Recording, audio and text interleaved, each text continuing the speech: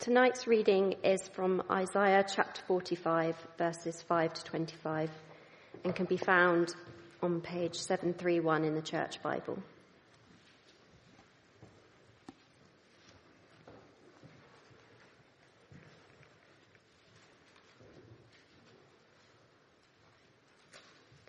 I am the Lord, and there is no other. Apart from me, there is no God.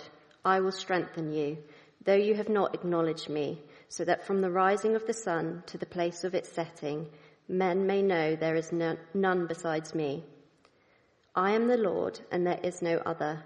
I form the light and create darkness. I bring prosperity and create disaster.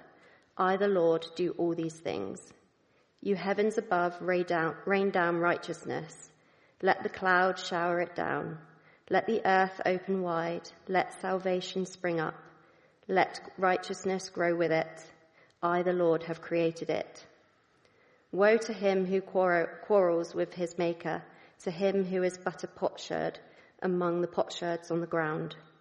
Does the clay say to the potter, "What are you making?" Does your work say, "He has no hands"?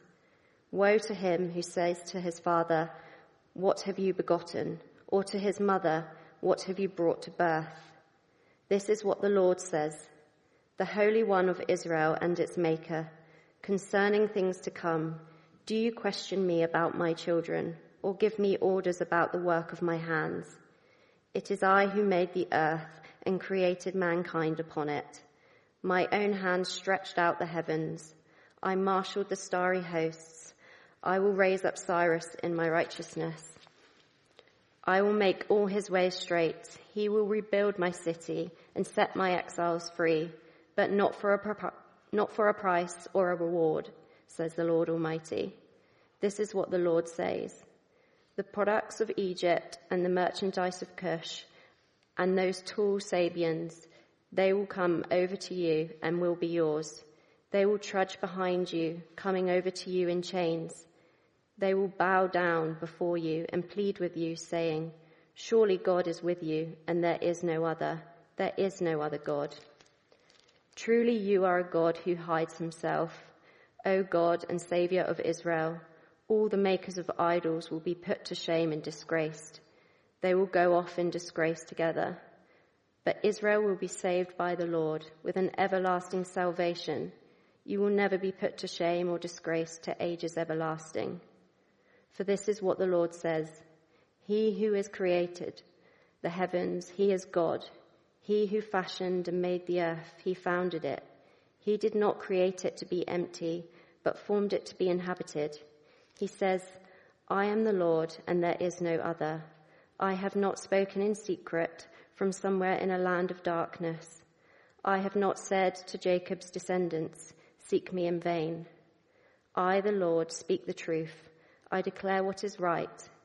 Gather together and come. Assemble, you fugitives from the nations. Ignorant are those who carry about idols of wood, who pray to gods who cannot save. Declare what is to be. Present it. Let them take counsel together. Who foretold this long ago? Who declared it from the distant past? Was it not I, the Lord? And there is no God apart from me, a righteous God and a Saviour. There is none but me. Turn to me and be saved, all you ends of the earth, for I am God, and there is no other. By myself I have sworn, my mouth has uttered in all integrity a word that would not be revoked. Before me every knee will bow, by me every tongue will swear. They will say of me, in the Lord alone are righteousness and strength. All who have raged against him will come to him and be put to shame. But in the Lord, all descendants of Israel will be found righteous and will exult. Now, I wonder how you are when it comes to trusting others. What about when someone else is driving? Are you the type of passenger who can relax and fall asleep in the passenger seat? Or are you the backseat driver who's nudging the driver to avoid all the potential hazards? I can see a few people nudging their neighbours in the congregation. Or take, for example, a social event. Are you the sort of person who thinks, well, we'll see what happens and I can trust it to others? Or are you planning There's a few weddings being planned at the moment. Are you the type that's sort of planning to every single detail, checking that the venue's been booked, checking that the buffet has been purchased, and that sort of thing? How are you when it comes to trusting others?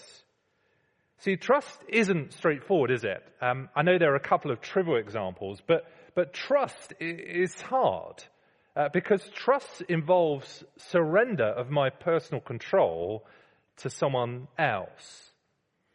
And I wonder how your trust is when it comes to God himself. How easy do we find it to trust God? Perhaps with his word. How easy do we find it to trust his word? When his word says one thing and we're tempted to do another or tempted to believe another thing, how easy do we find it to trust him? Or perhaps with his provision. We know that he will provide our daily bread, but how easy do we find that to trust when actually he doesn't seem to be delivering what we would like? Or what about his goodness? How easy do we find it to trust his goodness when he doesn't seem to take our lives in the direction we would like? See, how easy is it to trust God? And perhaps that's a question for us, even if we're not here this evening calling ourselves a Christian, because even for us, there may be that stage where we're thinking, actually, I might believe all this, but actually there's that question, isn't there? Will I trust God with my life, with my plans, with everything I desire? How are we with trust? Well, that's the question that we are looking at in this passage this evening. To help us see why trust is at the heart of this, we need to do a bit of a history. You know, in those adverts they say, here's the science bit. Well, here's the history bit. Because we're going to see that actually things have moved on a little bit from previous weeks. You may remember over previous weeks we've seen that the big threat is Babylon. Israel, this small people who are called a tree stump by Isaiah, they're like a kind of Taiwan with a huge rising superpower just only a few miles away. And God has said that empire will come and destroy the people. There will be nothing left. But we've also seen over previous weeks that God has promised to rescue them, that there will be a judgment of fire, but God has promised to bring them through it. But in today's passage, there's a huge shock in how God will get them through it. So we see on the diagram, there's a copy of the diagram behind me or on your sheets, that here's where we find ourselves. On the left is the last king of Babylon. This is Belshazzar, and he was the writing on the wall guy. There's a picture of the event. Of the writing appearing on the wall. He was the last king of Babylon. And then now there's a new kid on the block, a guy called Cyrus. And he's the king of Persia. And look at what God says he's going to do with Cyrus. Turn back over the page to 44 verse 28.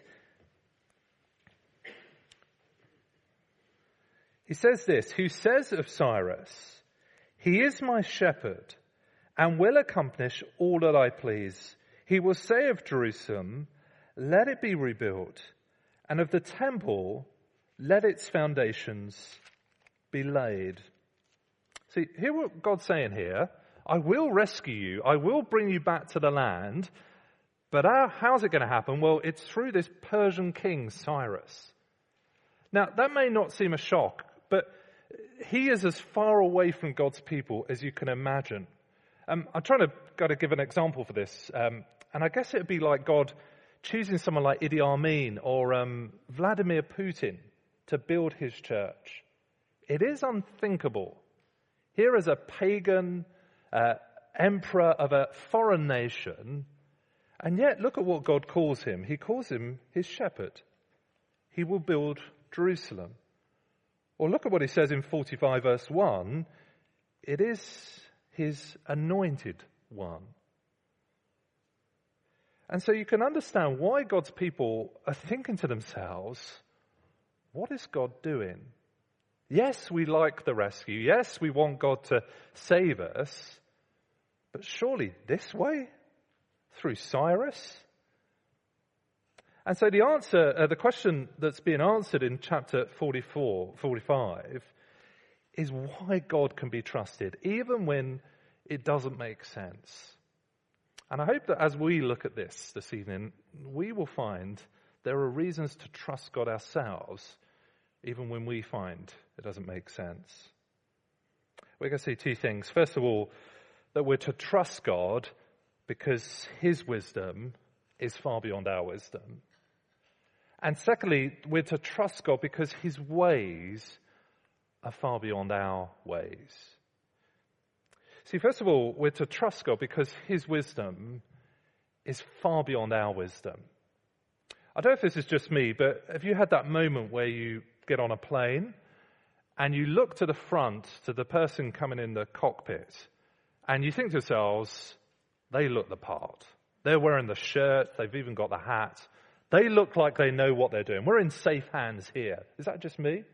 Or anyone else? No, it's just me. But we trust people, don't we? If we know they've got the expertise. If we're confident in the pilot, we can sit back in the cabin and relax. And it's like here that God's people have just forgot who is piloting the plane. See, God reminds them of who he is. Have a look at verse 9, what he says.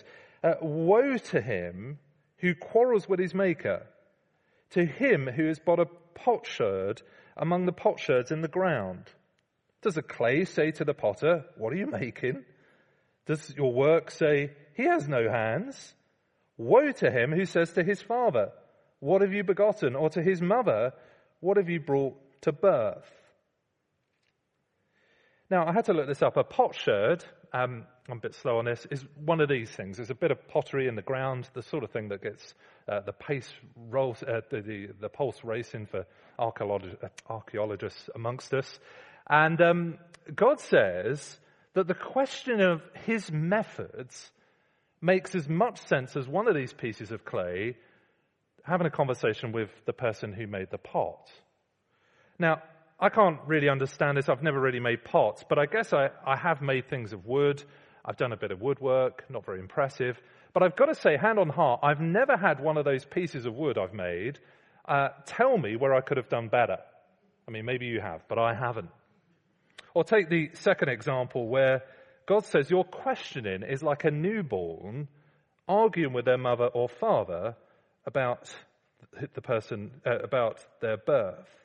Now, I'm sorry, I didn't have time to check with the midwives this evening, but I'm pretty sure that there's never been an incident where a baby's emerged from, emerged, and the baby, I try not to look at Sarah, our midwife here, but a baby's emerged and then had a conversation with their mother about how they could have done better. I mean, that's unthinkable, isn't it? And yet, I know they're comical images, but actually, God uses those comical images to say that our question of him is like those situations. Now, this is not God saying that he's beyond questioning. God is patient with his people. He gives us many reasons to trust him. And it's not saying that this is all God says. He has given us the whole Bible to persuade us that he is trustworthy. But he is speaking to a people who have that persistent attitude that says, I know best. Actually, unless I can understand everything God's doing, I'm not going to trust him. And to that person, God says, do you know who you are? You are the pieces of pottery in the ground. You are the child. I'm God. And we see how crazy it is. Look at verse 12. Where God says, it is I who made the earth and created mankind upon it. My own hands stretched out the heavens. I marshaled their starry hosts. Now, I was looking this up. It's estimated we have 100 billion stars in our galaxy. Come and argue with me if you think it's one or two more afterwards. And then we have apparently 100 to 200, I mean, basically no one knows, galaxies in the known universe. So pretty impressive. To put it in another way, people often say that there are as many stars in the universe as there are grains of sand on the earth. But actually, that is a gross underestimate. It's estimated now that there are 10,000 stars for every grain of sand in the world. So imagine you went down to, Portsmouth, picked up a grain of sand. There'd be 10,000 stars for that grain of sand. Or imagine you flew across the world to Byron Bay or something, and you went there and you picked up a grain of sand. Well, there'd be another 10,000 for that. And it's unthinkable, isn't it, that the God who marshaled every single one of those millions upon billions of stars is not able to put together a plan to rescue his people. See, God's wisdom is not just a little bit bigger than yours. He's not just like that really bright kid you knew at school, plus some. His wisdom is incomprehensible.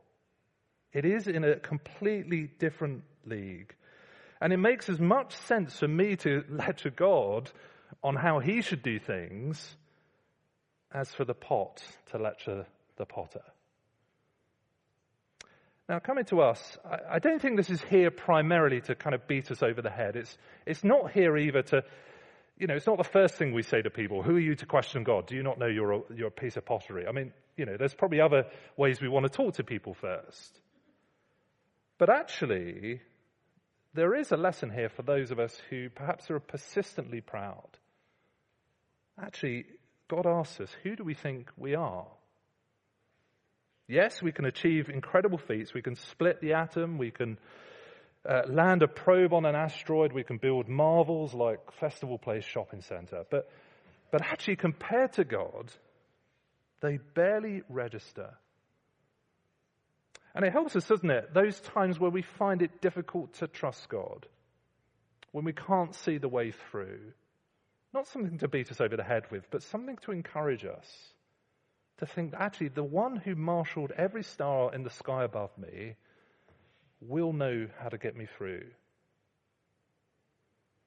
Perhaps next time we're struggling to trust, which is pretty much most days, I find, it'd be good to look over verse 12 and think who it is who is with us.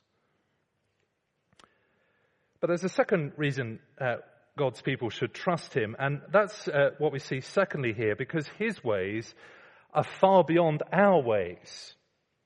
See, it's not just the wisdom of God that people are underestimating, but it's the plans of God people are underestimating. See, they look at this method of choosing Cyrus to rescue them, and they think to themselves, well, do you know what?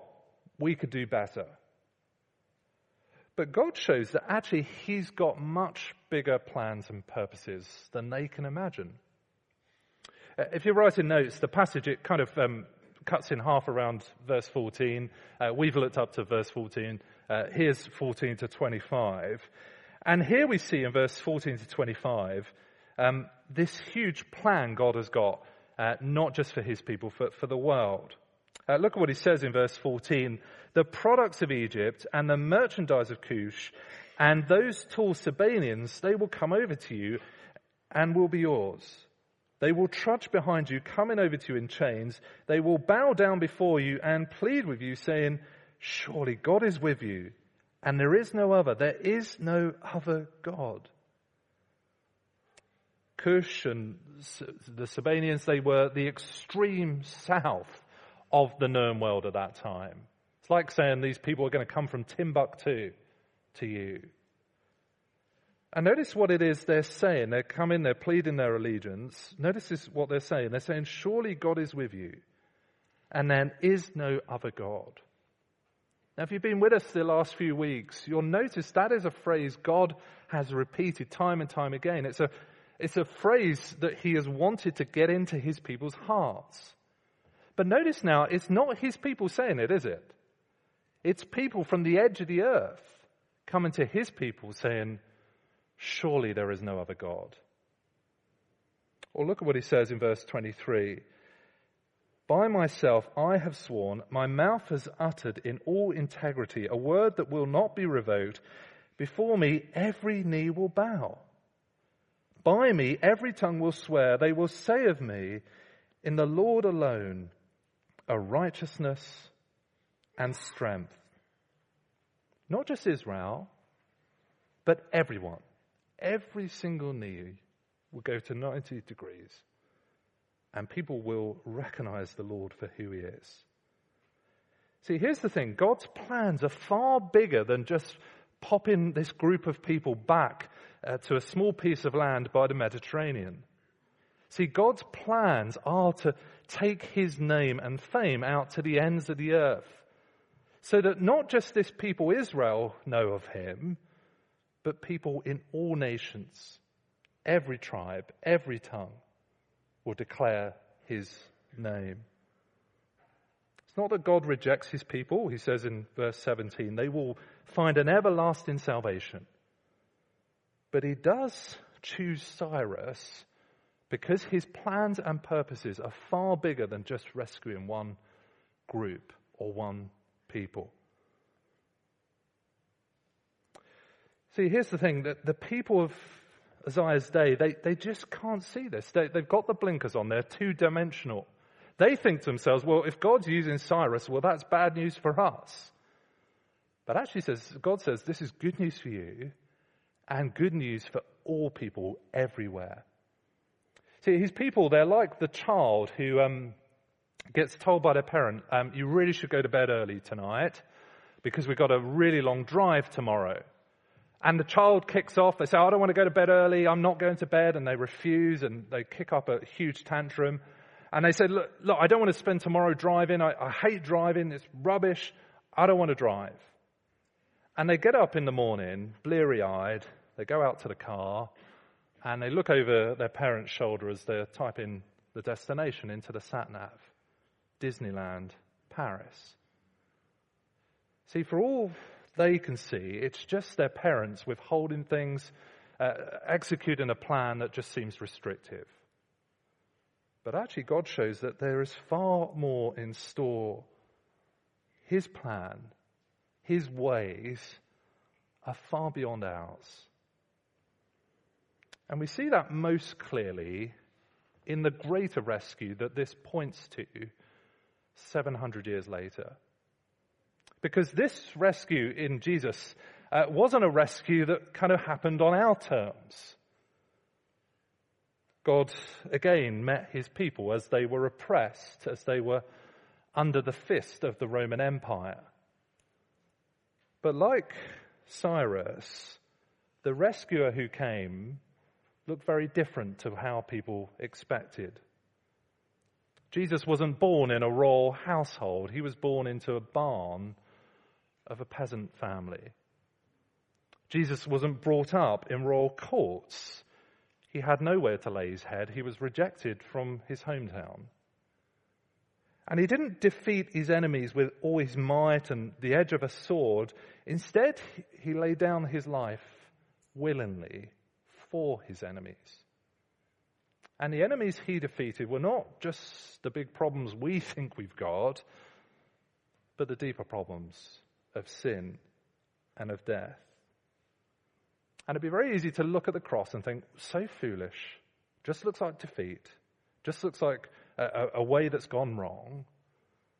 But actually, through the eyes of Scripture, we see that that is the moment of triumph, as God brought out his plan to make himself known to the ends of the earth. And since the cross, God has worked that way time and time again. How was it that the early church spread? Well, you remember Acts 8, it was through persecution. People were scattered, people spoke, and people heard the good news of Jesus. Or how was it that the gospel got to the center of power of the day, the Roman Empire? Well, God chose its biggest persecutor in Paul, changed him so that he took the gospel out to the center of the empire. And ever since then, it's been the same time and time again. Augustine, one of the greatest minds of the church, well, he was a promiscuous philosopher, converted, and yet used by God to defend the gospel. Or Martin Luther, the German would a tender conscience discovered again what it meant for God to show grace freely. Or take, for example, the imperialistic colonialism of previous centuries. Actually, God using even those evil desires to make his name known, so that the continent those things came from is far behind other places in terms of embracing the gospel. And even today, God's ways are not our ways. Very easy to look at things and think, God can't possibly know what he's doing. Why has he done this? But actually, it may just be that God is using these things to make his name known. Why trust God? Well, because his wisdom is far above our wisdom. It's like the pottery pieces speaking to the potter. And his ways, his grace extends far beyond what you and me can imagine. And so what do we do with those two things? How is it we respond? Well, it's this one word, trust. See, trust isn't like the backseat driver that is happy to delegate as long as they do exactly as they're told. That's not trust.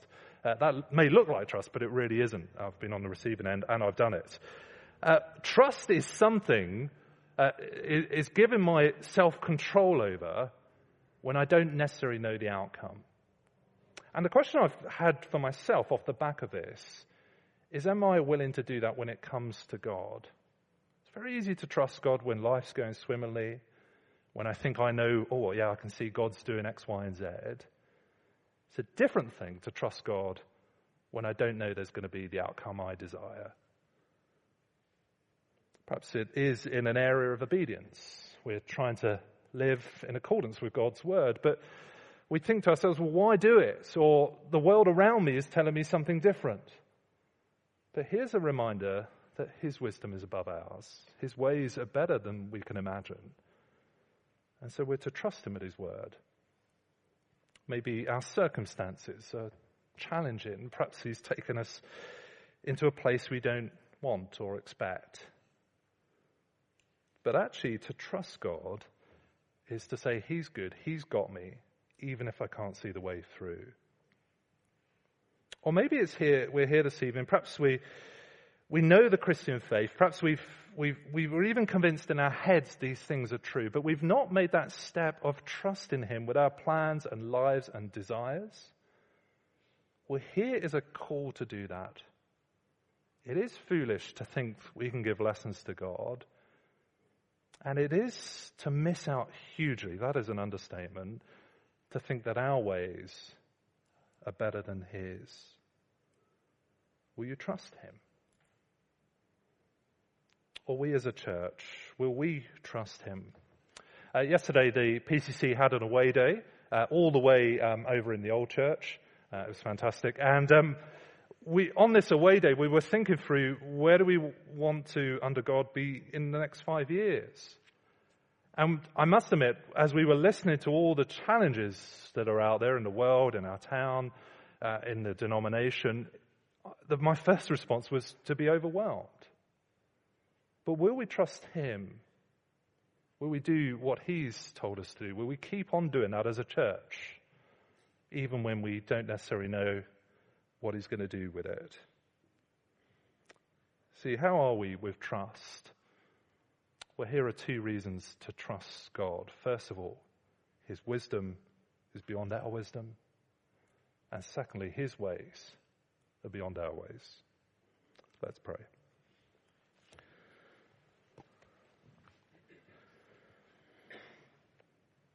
Before me, every knee will bow.